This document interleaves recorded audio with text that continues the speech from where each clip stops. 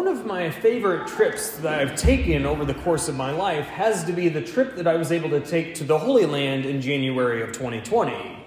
As you can imagine, there are all sorts of sights to go see. There's the places where Jesus walked. There's the places where he was crucified and where he rose again. That there's all sorts of different landmarks and all sorts of different places of importance. And it's truly a marvelous thing to behold. But I dare say one of the most impactful things for me was not necessarily the sights themselves, but it was the fact that we were able to look out and we were able to see things from Jesus' perspective. That we were able to look and see the hills and the mountains and all of the plains and even the Sea of Galilee and several different bodies of water. And we were able to look on these things and see exactly what Jesus would have seen, and perhaps in a very similar way to what he would have seen himself. But we don't often think about the way that Jesus thinks or sees of things. We don't often think about that perspective that he might have had. Certainly we could think about that in the terms of the Holy Land. What about in terms of our own life? What about in terms of living out our faith? What about in those moments when it can be difficult to see? And what about those moments of our hearts and our souls where we truly need vision restored? What about those? Perhaps the readings in the gospel this morning offer us some perspective on all of those things. We start off this morning and we start with the first book of the prophet Samuel. Now, Samuel at this time has been commissioned by the Lord and sent to go forward to the house of Jesse of Bethlehem and to go and to anoint the one that he has selected as his future king. And so he goes, and Samuel goes over to this house and he finds Jesse, and then he eventually finds 7 of his sons. So he starts to go through and he knows that the Lord's going to tell him exactly which one he's looking for so that he can anoint the right one as that future king. And yet, as he goes through, he starts to notice that the Lord hasn't selected any of them. And the Lord, in fact, reminds him in the course of looking through all of the sons that he sees differently than man sees. And so he goes through all 7 and he still hasn't found the one that is to be anointed. So the Lord tells him that the one is still not here. So Samuel asked Jesse, "Are there any more? Is there another son somewhere that we might have overlooked?" And indeed there was. There was the one that was tending the sheep, namely David himself. And so the prophet Samuel, he asked him to go forward and to go find that son so that they can sacrifice at that point. Once that son is brought into that circle of the other brothers, all of a sudden the Lord says, "That is the one, anoint him." And so Samuel anoints him right there on that spot, and then he's filled with the Spirit of the Lord. But notice the prophet Samuel, he couldn't have done this on his own. That he couldn't have selected out of these sons because he was so deceived by the appearances of the others that perhaps they were older, seemed like they were more mature. Perhaps it seemed like they had better stature. And yet the Lord still told him that it was this humble boy that was serving as a shepherd. And indeed, that's the reminder that he receives, that the Lord is going to tell him and he's going to give him his sight and not necessarily Samuel's own eyes.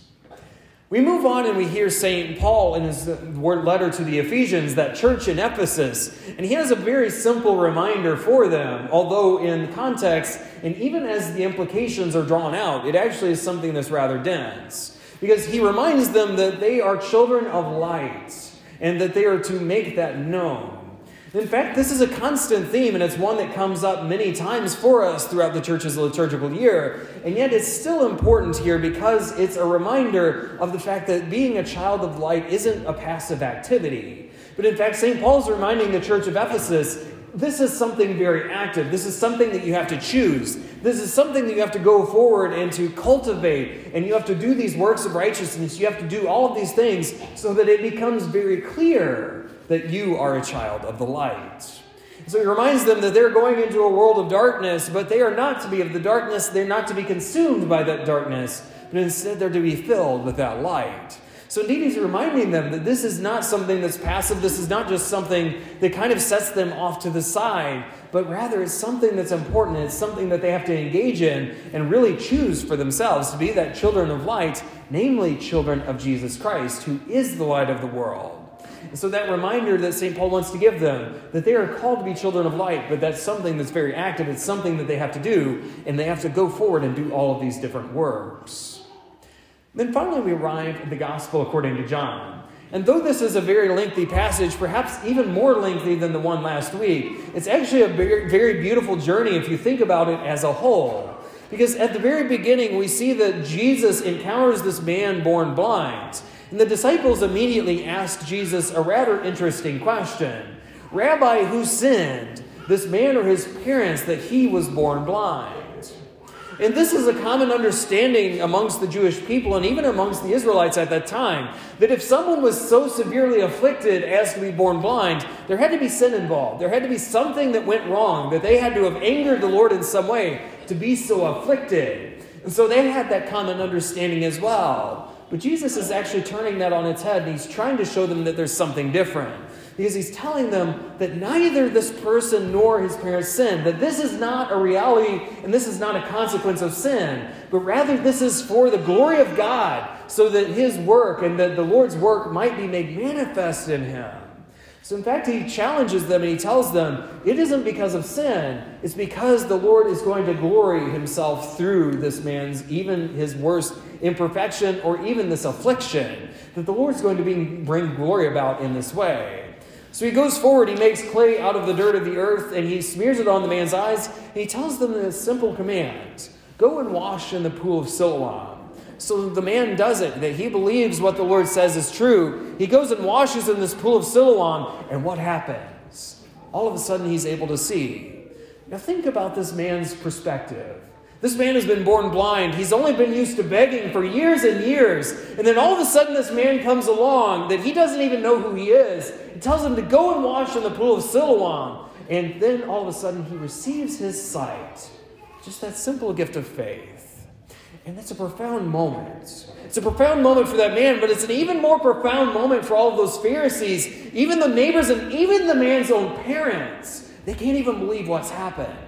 The neighbors, they see this man. It's like, is that the same man that we knew? Some say it is. Some say it looks like him. And then the parents even, they're not quite sure what to make of this. They know he's born blind. They know not how he sees. And even the Pharisees, they call him not once but twice, because they just cannot believe that this has occurred. And what's more, he did this on the Sabbath, that the Jews were forbidden to do any sort of work. And yet this man has the audacity to heal this man on the Sabbath. So what has happened? That this man seems like a sinner. It seems like he's conflicting with the law. And what is going on? And indeed, the Lord challenges and encounters them in that way. Because they don't really have that gift of faith just yet. And even the Pharisees, as we realize this man is being healed from his blindness, the Pharisees themselves are afflicted with blindness. That they don't realize that they think they're seeing just fine because their eyes are working, but their soul is not. They can't even encounter Jesus. They don't know and they don't understand. And then what's worse, they start to throw this man out and throw him to the side because they don't understand. They're not willing to change their belief in their heart because they're so blinded to what the Lord is doing, even in their midst, that they just simply can't comprehend it. But notice at the end, there's a beautiful ending and a sort of capstone to all of this. Because that man, he encounters Jesus yet again. And Jesus asks him, do you believe in the Son of Man? The man asks, who is he that I may believe? His heart has truly been changed. This actually gives us a beautiful moment to consider. It's not just his eyes that were healed, but in fact it was his soul, it was his heart as well. That he received spiritual sight that day as well. And he begins to worship Jesus from that moment. That in fact he's in a better place than all the Pharisees, all of his neighbors, and even his own family. Because he's received that beautiful gift of sight. And not just in a physical way, but in a spiritual way. And so it's a reality and it's a challenge. And it's something that is so beautiful and so powerful that they can't understand it. It's something that never happened in their time. And yet Jesus is right here working that miracle. Giving that man not only physical sight, but also spiritual sight as well. What does that mean for us? If we go back to the reading from the first book of Samuel, we were reminded of the fact that our Lord wants to give us vision as well. That he's giving the prophet Samuel vision in a certain way, and this is true, but he also wants to give us the ability to see things as he sees things. Because Samuel would not have been able to identify David as the Lord's chosen anointed if it hadn't been for the Lord's own vision. And indeed, that's something that we should strive for as well. That oftentimes we look around and we see things with our own two eyes, and we get very stuck in our own perspective, and sometimes we really can't see where the Lord is. But nonetheless, there's this need and this importance to seek after the Lord, to seek after His perspective. Where is He working and what is He doing? So we need that ability to see with the Lord's own eyes, because He doesn't see things quite as we do. But then we move on to St. Paul in his letter to the Ephesians, and we're reminded of the simple fact that we are called to be children of light. We all know very well that eyes are very useless if we're in a world of darkness. That if we have no light at all, we can't see, and therefore our eyes are just all null and void because we can't perceive anything. We can't receive anything visually, and we can't receive anything spiritually either. And so the reality of what St. Paul is saying, that we need to be children of light because we need that light to see. We need that light to go forward and to go into a world of darkness, to be able to wonder and to find where the Lord is working even in our midst. Because brothers and sisters, it's so easy to be consumed by the darkness. It's so easy to be consumed by despair, by the fears, by the anxieties of life, by all of the different things, by the fear, by the grudges, by all of the different things that threaten to take our sight away and make it so dark and so consuming to us that we can't see clearly at all. And yet St. Paul reminds us that we need that light of Christ. But what's more, we need to choose to be that light, so that not only can we see, but others can see as well. That even though things might happen to us and things might disappoint us or try to get in the way of our relationship with our Lord, nonetheless, we need that ability to see. And then that brings up the final point from the Gospel according to John. We hear about this man being born blind, and we think about it in that very physical way, that very real way of where he's not able to see with his own two eyes. And indeed, most likely, most of us can see with our physical eyes, at least to a greater or lesser degree. But there's the reality here that the Lord wants to give us not just physical sight, but spiritual sight as well. But that begs a question. Where are we blinded? Where are we not able to see the Lord? Where have we had our vision obscured to the Lord and to His presence in our midst? Because my brothers and sisters, every single one of us, you and I, we all have some form of blindness in our life. Perhaps it's sinfulness, perhaps it's areas of sin that just keep happening to us and keep repeating themselves. And so we start to lose sight of the Lord and we just get so consumed by these things. Perhaps it's by possessions, perhaps it's by prestige, perhaps it's just by being popular, or maybe it's all of these different things, these fears, these anxieties, these areas where we just can't see where the Lord is. Because all of these things, they start to cloud our vision over. It starts to make it darker. And perhaps it even makes us spiritually blind. But nonetheless, Jesus walks in our midst. That Jesus sees us and He wants to lift us out of that thing, or out of those things that really cloud our vision or make us even spiritually blind. That He wants to tell each and every one of us to go and to wash in the pool of Siloam, to be made new, to be cleansed, to be renewed, to go to the sacrament of reconciliation, even to restore that grace of baptism in each and every one of our hearts and our souls, so that we can see the Lord clearly again. Because my brothers and sisters, we do live in a world of darkness. We live in a world where it's so easy to be consumed by all of the different things going on. But we know that we need spiritual vision now more than ever before to be able to go forward and to see not only where our Lord is, but how He's trying to lead us home and how He's trying to lead us closer to that kingdom of heaven.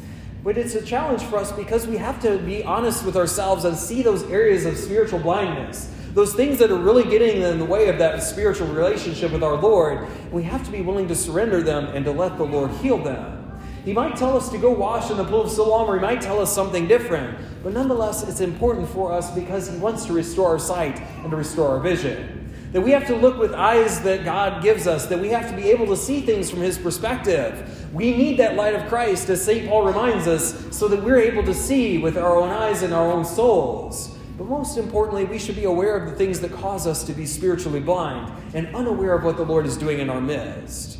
So my brothers and sisters, that is the challenge. Because much like walking around the Holy Land, you can see all sorts of things. You can see all sorts of sights. You can see all sorts of wonders. But none is the most profound as recognizing that we are able to see things as Jesus might have seen them. And indeed, that's what we should be searching for in our own lives. That ability to see things as Christ sees them, not just with our own eyes, with our hearts and our souls, and ultimately with God's own eyes that come to us through our souls. My brothers and sisters, Jesus healed that man born blind. May each and every one of us be healed in our own spiritual vision so that we may see Christ more clearly and see through his own eyes as well.